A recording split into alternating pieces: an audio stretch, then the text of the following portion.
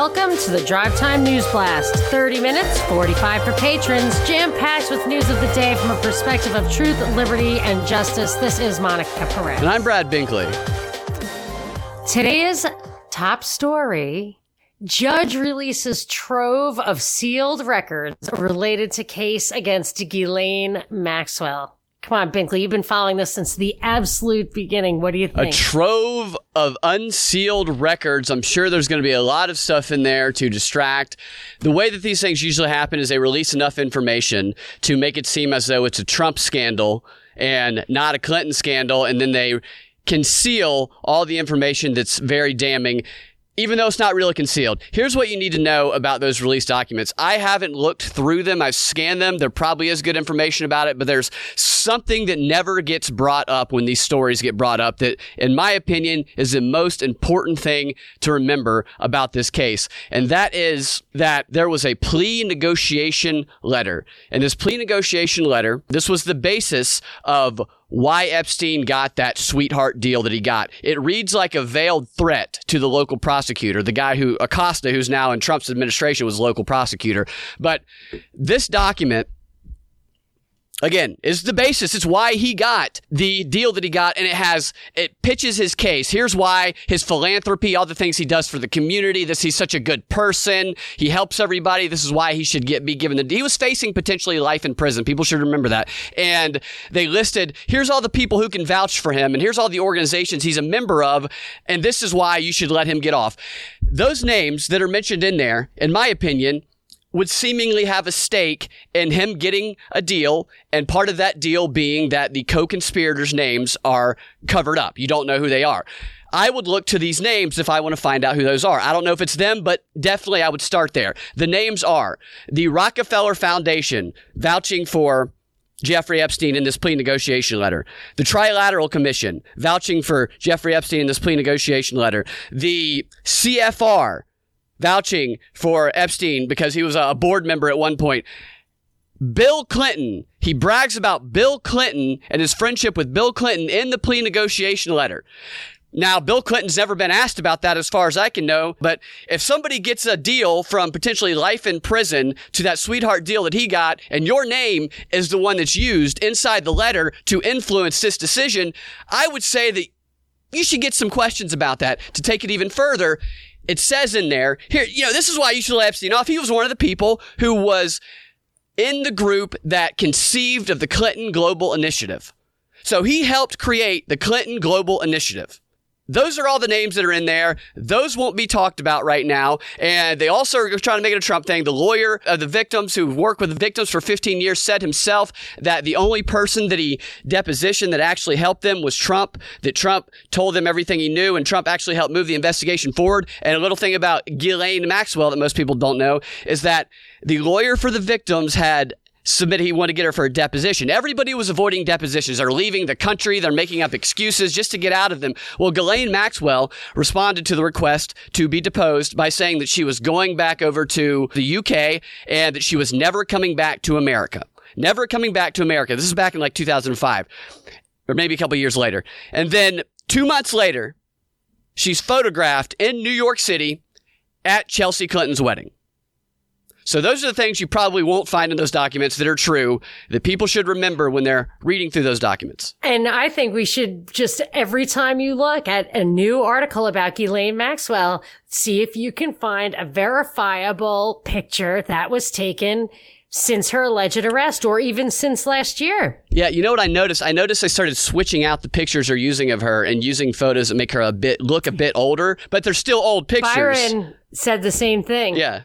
He said every picture, it's just this rotation. So people who are listening have been watching that, noticing. But I noticed it immediately when that thing about her reading a book at the In-N-Out Burger was revealed to be 2 years old. I said, oh, they put a story out there because they want it to seem like there's fresh news. And if that picture is 2 years old, and then I started thinking, I haven't seen a picture of her in a long time. So I don't know where she is or what, but I'd be very surprised if she's even alive. Yeah, one of the interesting things I did pull out of those documents that I saw was an email exchange between Epstein and Ghislaine Maxwell, where she's talking about being under pressure in court legally. And Epstein replies with something like, well, you've done nothing wrong. You just need to start acting like you've done nothing wrong. Head held high, go out in public. Basically, you fake it till you make it. You believe it yourself. Maybe they'll believe it when you tell them that. Oh, yeah. They trained these girls to pump these guys for information. Mm-hmm. More ways than one. And then they debriefed them. So it's all, I mean... They pumped them for information and debriefed them? Yes. And her father was a journalist, supposedly media mogul, but 6 Mossad agency heads attended his funeral, supposedly. And he died kind of mysteriously. Oh, yeah. It's a very spy-y kind of thing. And that involves cover stories and training. So it all fits in with that. Even the mysterious, the talented Mr. Epstein, was that Vanity Fair? It's an article back in 1997, I believe. Yeah, that explained the very mysterious origins of his fortune and everything. But we've covered all this. There's lots and lots 4 of that years ago in our archives. And then today, or last year, the Miami Herald reports everything that we reported 4 years ago, except they don't report the most important things so they can skew the story to seem like it's something else. So there are a couple of major dialectics in the news today, really important stories in and of themselves, but with where I can see it coming from left and right to get the exact same answer. So that's the thesis, the antithesis, and the synthesis. Maybe I don't use it the way Hegel used it, but I don't really know. Everybody knows what I'm talking about. So one that we've been talking about a lot lately, of course, everybody has, the feds going into Portland to protect federal property. But that story got confused with the fact that the feds were going to other cities to fight crime, specifically gun crime, which is completely against the Constitution, totally against the 10th Amendment. Operation Legend. Yes. There was one thing I wanted to kind of correct, which is that I said yesterday, I just threw out there that it was a violation of posse comitatus to go in and have these agents arresting people, to put police on their uniforms. I knew when I said it that it was not strictly right. Nobody's pushed back on me, but I just want to say the posse comitatus is very specific about not using the military, and actually even more specific than that, the Army and the Air Force and the related services to enforce laws, except for some exceptions like nuclear weapons and a few other things, and armed insurrection too. Posse comitatus came about in 1878. In 1870, I believe the Department of Justice was formed. So as a after the Civil War, so that they could go enforce federal laws in the states. You couldn't have state nullification. But my argument is that the Constitution didn't really anticipate a federal police force at all. So none of this should be happening. And it doesn't matter what these acts are. It's against the 10th Amendment to have this happen. So in people arguing for law and order in Portland, supposedly, they don't realize they're also arguing for this other thing. And let me just, if you don't mind, just tell you the thesis and the antithesis that gets us to the synthesis that I heard today on the news.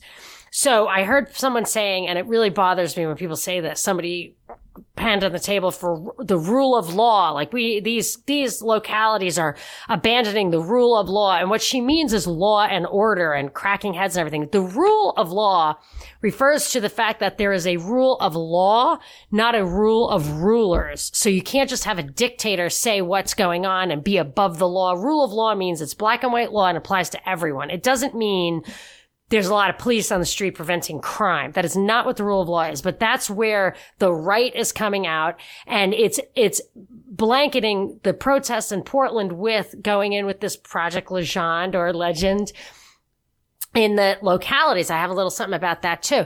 But the alternative, which I heard up the wazoo today, as my father used to say, is a lot of inner city black leaders and citizens complaining about the tremendous spikes in crime and gun crime recently and how we have to do something about it.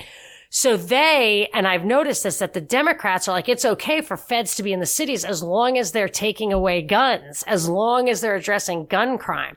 So the left is actually for the feds in these cities, and the right is for the feds in the cities for different reasons. One for gun control, one for cracking heads.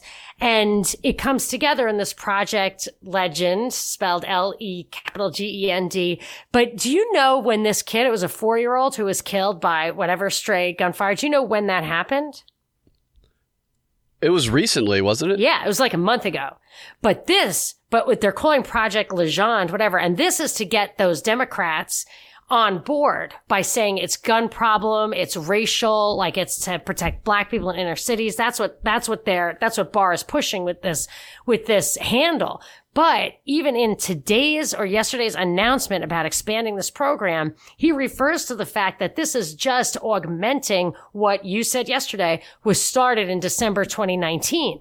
So this was fully ready to roll out. And I would say that dovetailed with Project Guardian, which was about mental health laws and being really strict about putting people on. If you raise the flag on somebody, then they get to investigate you. And it's all this bull that I talked about at length prior to this. But that's the dialectic that's coming out. And that is why this whole thing, and I do want to give a hat tip to Tyler the Destroyer for bringing that out. But that's the whole thing of what I was saying. You can't give in on the Portland thing because all it is a stepping stone to federalizing the police or pushing federal police down into the cities.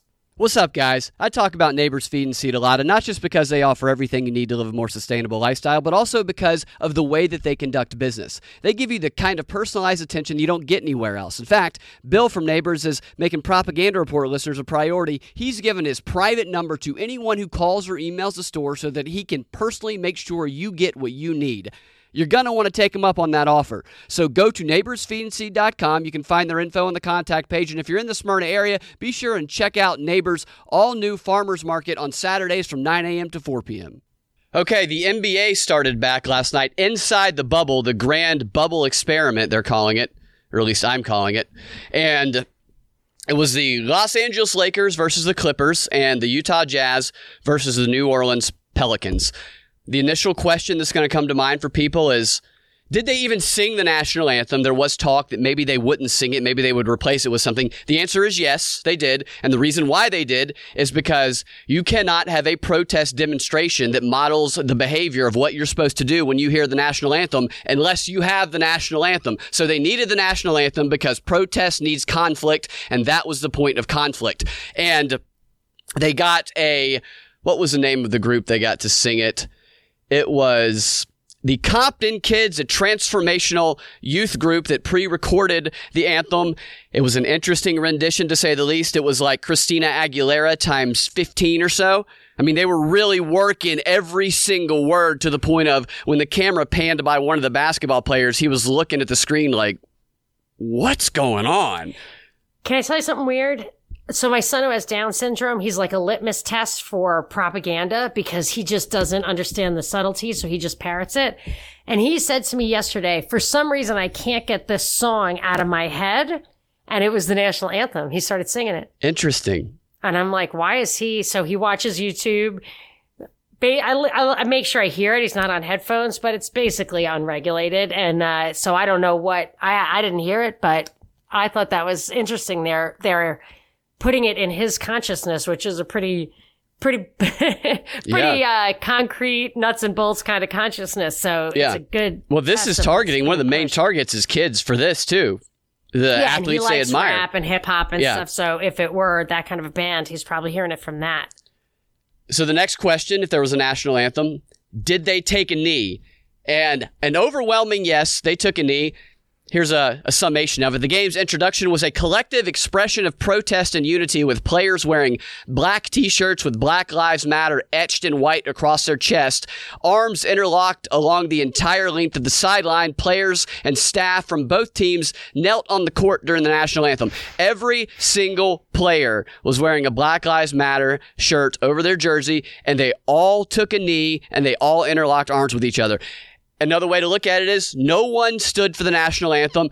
I'd be willing to bet that they would get fined if they did. we might not see one person stand for the national anthem for the entirety of this Inside the Bubble season. Maybe there will be a couple just to bring in that conflict element, but a clear statement was made last night. Don't stand for the national anthem. I'm curious, if someone were to stand, are we going to see the reverse Colin Kaepernick effect? Are they going to become a social justice icon, or are they going to get smeared? Are they going to get kicked off their team? By the way, Kaepernick he's not on the team because he didn't play and he's in trouble in the locker room. It has nothing to do with that other stuff. But what about the reverse of it? Because now it is taboo to stand for the national anthem, which we anticipated this and it's happening.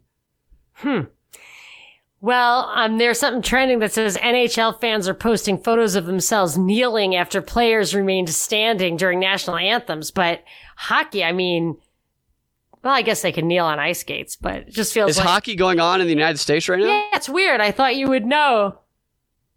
I thought you would have the answer. Some fans have been critical of their response during... it's an exhibition game in Toronto and Edmonton, which is Canada. Yeah, so, I don't follow hockey. You know what I mean? Yeah. It's in Canada. Like, that's the funny thing that this is. I know it's in Canada. So what's the? But it's just. I mean, anyway, whatever. And here's a few other things from there that are pretty interesting. This is from one of the players. They were talking about how this season is different. It's not even about basketball, really. And this player said, "The stick to the sports crowd, keep politics out of sports, all those things, they're meaningless now.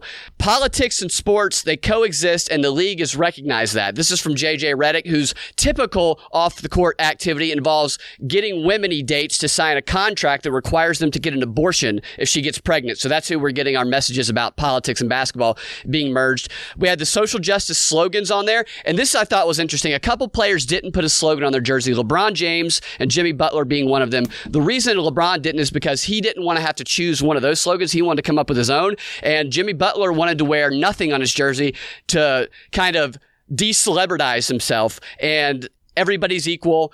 Of course, they wouldn't let them do that because these are Marxist crafted slogans that are designed to evoke specific emotions. So they're not just going to let anybody come up with their own thing. It's very tightly controlled what is going on.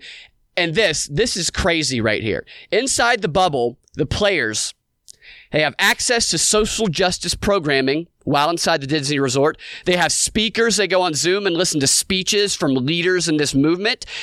Books have been placed inside the hotel rooms of every player with social justice themes. And a television channel has been customized with social justice. This sounds like a re-education camp.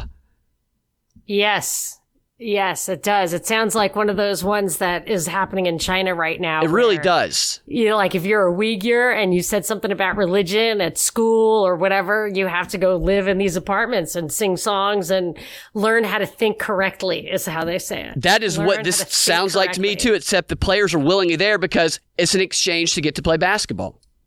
Yeah, of course. People do stuff. It's for money. I mean, I'm not saying that they're being whores. Not that there's anything wrong with being a whore, but I don't think so. So, that they are doing it because that's how you eat. There's a payment it's the mark of the beast is what it is. It's like you have to do, in order to engage, that's what it was in Apocalypse. I have to reread it, but they have to have engage in the marketplace. You have to do the bidding of the devil or write the mark of the beast. Anyway. There was anything else on that? No, that wraps it up there for night one of the NBA. For Inside the bubble. I wanted to hit one other dialectic without milking it. I just had this thing about big tech they're headed to regulating it, and regulating it will not only allow them to regulate speech. That kind of regulation would not be allowed by the government, the First Amendment, the public square. They're definitely going to do that. And by regulating it, you make sure that whoever is in big tech, whoever does run those platforms is not vulnerable to independent competition because it's too freaking expensive and is completely plugged into the government and the rules that come down from the powers that be behind the scenes. But the way the dialectic is unfolding there, I heard today, whoever it was, some Republican politicians saying their anti-conservative bias is designed. Google came out. This was a James O'Keefe thing. All that hidden audio that they actually intended to mess with the election. So if they don't get their stuff together, we're going to have to take control. So they're giving us the fairness doctrine from the right. They're talking about regulating free speech, talking about regulating political speech from the right, and on the left. I had that Google exec from yesterday saying it's a national security issue, that there is, it's Russia or it's a cyber attack, very left hot button issues, that it's antitrust, which is a very left thing, even though this solution would make it even more of a monopoly. But then today, when they came out, and they said that they caught that nasty little 17-year-old in Florida who was responsible for the big Twitter hack against Obama and Bill Gates and used Bitcoin. So it was all very school shootery with, and the Bitcoin thing, which is your kind of, alt, deep webs kind of thing that has that kind of right feel to it. And they're all, I think, going to come together for arguing for the regulation from both sides. Classic dialect. So they caught the kid. It looks like they caught the kid. And the picture of him, it was a mug shot. His name was Graham Ivan Clark. You notice that anytime there's a school shooter, he always has a middle effing name that's, they've completely right, I don't know. So Graham Ivan Clark is the guy, and his picture is all very That's a pretentious sullen. name. That's a pretentious name. A big welcome to our latest sponsor, an avid member of the Propaganda Report community, True Hemp Science, experts in CBD with a huge variety of premium CBD from different farms and with different cannabinoid profiles, all in one place. Go to truehempscience.com/propreport for your special offer. Okay, so one thing I wanted to say is a follow-on of, this is quick, the mask thing. So I was thinking about it. We can't go to mass out here anymore again. And so for Catholics, it's a mortal sin not to go to mass. So you don't go to mass, you go to hell, right? And then also the way the Catholic Church says, if you're not Catholic, you can't go to heaven either. And and we've known, like my mom knows very exclusive. Yeah. So my mom knows a lot of really good people, and so do I. And she's like, I just can't understand it. And I said, look, I think the idea is this. It's that this is the true path to God. Like, I'm just saying what the rationale is behind the rule. The only way to really commune with God is through the sacraments and through the practice of getting to know him. Like, this is an old Yoga Sutra thing from thousands of years ago, that religion and goodness is not intellectual. You can't learn it. You can't just flip a switch. It has to be a practice all the time, which is what my mother does every day anyway. And I said, so in order to keep people doing that, you kind of have to show up. You have to do that practice. So it's not like you're damned to hell if you don't go to mass. It's that you can't possibly develop that relationship with God unless you have the communion of the sacraments and actually showing up. So when the Pope says you have a dispensation from going to mass, it's not like, oh, great, I don't go to hell now. It's like, but the real reason was, as I always thought it, was that you cannot be close to God without being close to God. So his giving a dispensation is literally distancing from God. And for what reason? For earthly life, which shouldn't be his concern at all. This is all about the afterlife. So you should be happy to die if you're in the state of grace. You don't want to have distance from God just so you can maintain your earthly life. That's just not like a Catholic thing. And I'm not the holy roller. I'm not preaching it to you. I'm just trying to explain it to you. And then, so I've been scratching my head. I'm like, this is crazy. Like, it is a really essentially wrong thing that they're doing. Like, this is really effed up. And I've never, ever heard of anything like that. And this would be an entity that has the authority and the resources to really fight this. Like, if anyone on earth were to fight all the governments that are working in lockstep, it would be the Catholic Church. And my sister, the hidden Fran, said, did you hear that they have gotten somewhere between, we're not sure, between $1 and $4 billion in corona funds, which generally speaking, the government doesn't just hand out money to faith organizations the way they do to businesses for bailouts and everything. But they made an exception this time, and the church, I think, is maybe the largest recipient of coronavirus, at least like payroll protection funds and all that. And these are places that wouldn't be having any financial struggle, of course, because the church, I think, is true, is so rich. but that they had all those sexual abuse lawsuits. So that thing, which I found to be absolutely disgusting, didn't go to the heart of what the church is there for as far as its own kind of mandate, which is the sacraments and everything. But then they are selling out the real thing. They're selling out the people's connection, ability to save themselves for the sexual abuse thing at the hands of the government. I mean, I have never been so appalled at the church in my life. Sorry, I thought that was going to be quick, but somehow it didn't. Two simultaneous stories related to that underlying ugly belly of what's going on, the pedophile stuff. Jeffrey Epstein, then we have the Catholic Church. Both of them, lots of financial funds connected. The church, I think, was mostly adult male priests with teen. Yeah. You know, it's a little, I think they made this point with the Epstein thing too, like pedophilia versus like underage. Yeah. One is pre-sexual maturity. Right, before puberty. So one is exploitive, very exploitive, and also potentially abusive. And the other is a different level of abuse, I think. And I'm not defending the church. I'm just saying that the rates of that kind of thing, that kind of like, you know, that kind of abuse and exploitation is much, much higher than raping little kids. Yeah, yeah.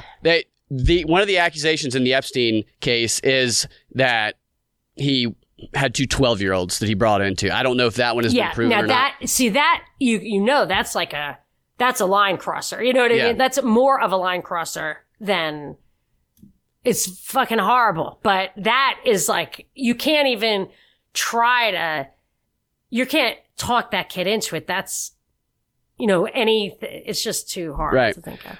You know what? I shouldn't even draw a distinction like that because it's awful, but maybe you do. I don't know. You know, I'm not trying to take a stand. I'm interested if people want to respond to that. Does it matter? There's a difference in pre-puberty and post-puberty. Yeah, no, I'm saying both people very want to respond exploitive to me and tell me what they think. Like, I'm open to it. I'm not like throwing down this is what I think. I just noodling. Interesting you bring up the Vatican. I only know this story in headline only. I haven't dove into it yet. Chinese hacked the Vatican. There's a story that broke yesterday about that. No telling, but China is involved in just about every story in some way or another lately, which brings me to something that I've been on a lot lately, and that is the UFOs. We've been talking about the UFO information that's been released by the Pentagon, and then prior to that, we were talking about the drones over Colorado, the mysterious drones. These stories kind of appear to be converging together, which I think they might ultimately end up fully converging before this is all said and done, but there's something going on.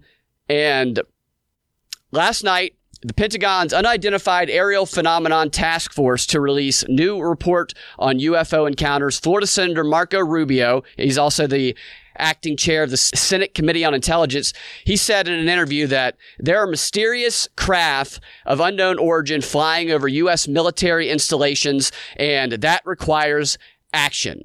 A genuine investigation that needs to come. He then went on to say that if it's someone from outside this planet, that might be better than if it's the fact that there's been technological leaps made by China and Russia or some other adversary that allows them to conduct this sort of activity. So he's hoping it's off-world, because if China or Russia is doing this, then that's scary.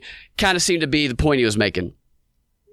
Okay. Has anybody seen Independence Day or... They used a clip from Independence Day to intro that segment. It would be much effing worse. Yeah, if it's otherworldly. From another planet that had the capability of coming here and didn't just show up with hands outstretched. If they're doing secret shit in our atmosphere and they have the ability to get here from another planet...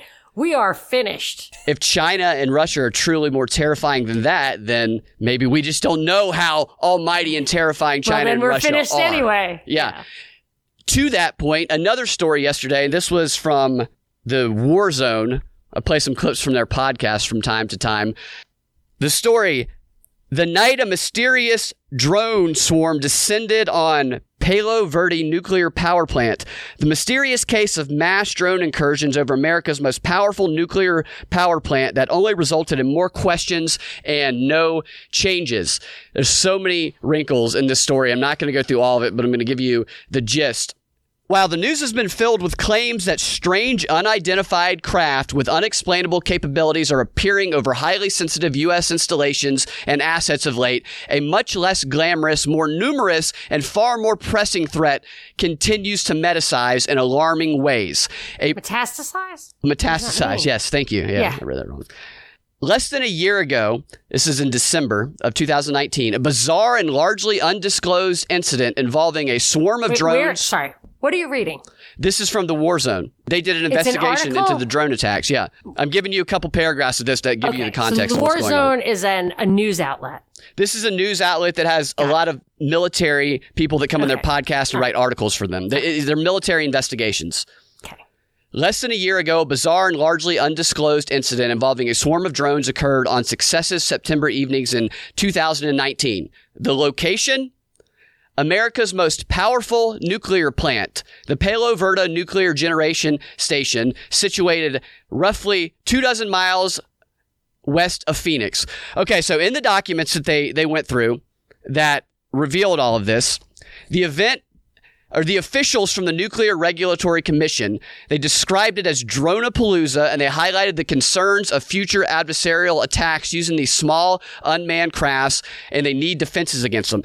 The article goes on to talk about all these. It reveals these documents from inside the Pentagon, inside other official military organizations, about how we're not prepared for this, that there are these drones flying all around the country that are circling 200 and 300 miles above our military nuclear establishments. And it sounds like they're collecting data. They have white and red flashing lights, and they're shining spotlights down onto the military installations. And the lights will turn off when they enter, so they can't be seen as well. So it's very conscious organization going on with the drones, and they're circling around it. And we've been unable to track these drones down, according to this article, which is based on released documents by the Pentagon. And we've been unable to figure out who is behind it. And the generals they interview in this article talk about how this is a threat that we need to take seriously, because even a consumer drone bought from the store can be altered in a way to where it can become a weapon that is deadly to even our military installations. And yet we have these flying up above us that we can't even track down or figure out who is behind them. And they, on repeated back-to-back nights, are going to the same nuclear plants and hovering over them for hours, and then showing up again the next day, and then showing up across the country at other nuclear plants. Now, there's been talk in the past of UFOs appearing at nuclear plants prior to some incident or something. People think that UFOs were trying to stop some sort of nuclear incident. I don't know if that's going to be some sort of similar story that's going on here, but one of the generals who they spoke with said that right now we're on the wrong side of this drone equation, because other countries have focused a lot more on developing and using these smaller drone technologies, and we haven't thought about the defense that we're going to put up to it, and it makes us very vulnerable. And then at one point, the article says, with all of this in mind, speaking of all the drone activity and our lack of knowledge about who's behind it and how to stop it, it isn't a matter of if similar events, they gave a bunch of events of drone attacks that were used in assassinations and to attack oil fields in Saudi Arabia and other places. They said that similar events, it's not a question of will they occur in the homeland, it's a matter of when and what scope. As it sits now, all the warning signs are there, and especially in terms of where mysterious swarms of drones are popping up without explanation. And it's like a 30-page article that goes through. What's the point? The point is that somebody has drones that are targeting our nuclear. They appear to be gathering data and surveilling them. We can't figure out who it is. We can't even catch the freaking drones, and we are basically completely vulnerable to attack from them. We have no preparation to stop them because of the guerrilla warfare type of atmosphere and how easy it is to get a drone. Is this related? This is related to the Colorado drones? Yeah. Yes or no? Yes. And is it also they say it is, yes. To that thing that went so fast that they couldn't Yes. conceive of it. They think that's how it's all converging. related. Yeah. Got Is the it. Colorado one was like, is it UFO? Is it drone? Got This one is saying that the Colorado one is drones that are doing similar activities as these other drones from Got it. December. Yeah. Got it. The takeaway from my perspective is I think that we're leading into some sort of futuristic warfare. I think the next war is going to be it's going to be a hybrid warfare unlike any that we've seen. And these UFO, these drones, I think this is being foreshadowed. And China and Russia's name keep getting thrown in. I don't know if it's going to be them. Something's coming. I don't know what it is. That's my thinking. I believe on it. Yeah. I believe it because that stuff has been popping up and things aren't put there for no reason at all. Yeah. I've got, I could respond to that, but I think we're out of time. Maybe I'll get to it on Monday about Amazon is putting up satellites. Oh, so that yeah. they can give internet all around the world. Amazon internet, great. Obviously. Oh, I know what to say about it. I got a second. And of course, Amazon is going to come out with all the drones that go to your house and bring you stuff. Yesterday, I was talking about how they can take that, like, they need the useless eaters after all. Like, they're not just going to kill all the useless eaters. They need the middle to pay the taxes and to do the work, and the lower to absorb it, make an excuse for it, and then the top can pull off the money. It makes me think that's what Wall-E was about. So did you see Wall-E? Yeah, the movie? It was so dumb, yeah, because there's like a big spaceship and it had all these useless eaters in it. Hated Wall-E. And a corporation. And Yeah. I thought, what do you need the useless? It's like inherently makes no sense. But if there were people who had to be the slaves, who had to actually make the machines work. So you have like Megacorp guy who's super rich, but of the people who had to make it happen, why do they make it happen? Because they see all these fat people and they have to feed them. And so that's how you get them to be enslaved. That it's that middle, upper middle, like professional technical class that wouldn't just slave for the upper without thinking they had to feed the lower. I just never understood Wall-E before. And, I'm piecing this stuff together. And I think Amazon is that consumer entity. It's the feeder, and Yeah. who knows? Yeah. You know, and it's just, I don't know. They're putting up satellites. Who knows how this stuff is all going to, there's going to be jillions of those their drones running around. Might Little cause some Amazon problems. Wallies. Yeah, maybe they're going to bring down a couple of jets over the years, and they're going to blame it on these messed up, the drones are everywhere. It's not Amazon. It was one of these crazy Chinese drones. Yeah. Interesting. One other interesting fact, the Nuclear Regulatory Commission, of which that specific branch, there's 4 of in the country, one of them being in Atlanta, was the Nuclear Regulatory Commission in Atlanta, where the alleged red mercury, the mythical doomsday chemical, allegedly got walked into the day the Atlanta bridge collapsed, a story that was then forgotten, that we never heard of again. And remember yesterday I told you that Bezos's grandfather, his mother's father, was a director of a regional atomic energy commission. Interesting. It's all coming See, together yeah, now weird. It's so all coming nicely, together. isn't it? But I have such funny things about Biden, and I have something about the post office and hashtag election crisis 2020 for the Patron 15. And don't forget, people, today is a very special VIP DPP. But if you're not a VIP or you don't go to DPP's, disappearing patron parties, which you can find out more about on patreon.com/propaganda report, at 6:30 p.m. Eastern tonight, it'll be 2 seconds after you listen to this, if you listen right away. We will be on, Facebook.com/TheClintPowell. Live streaming, taking questions, Binkley and me. See you there. See you tonight. See you Monday. You guys can find your Drive Time News Blaster weekday afternoon at thepropreport.com or your favorite podcasting platform, or the Propaganda Report podcast feed. If you want access to that extra content that we post every day, we post to DNB. Go to patreon.com/propaganda report. Have a great weekend, and we will see you in the Patron 15.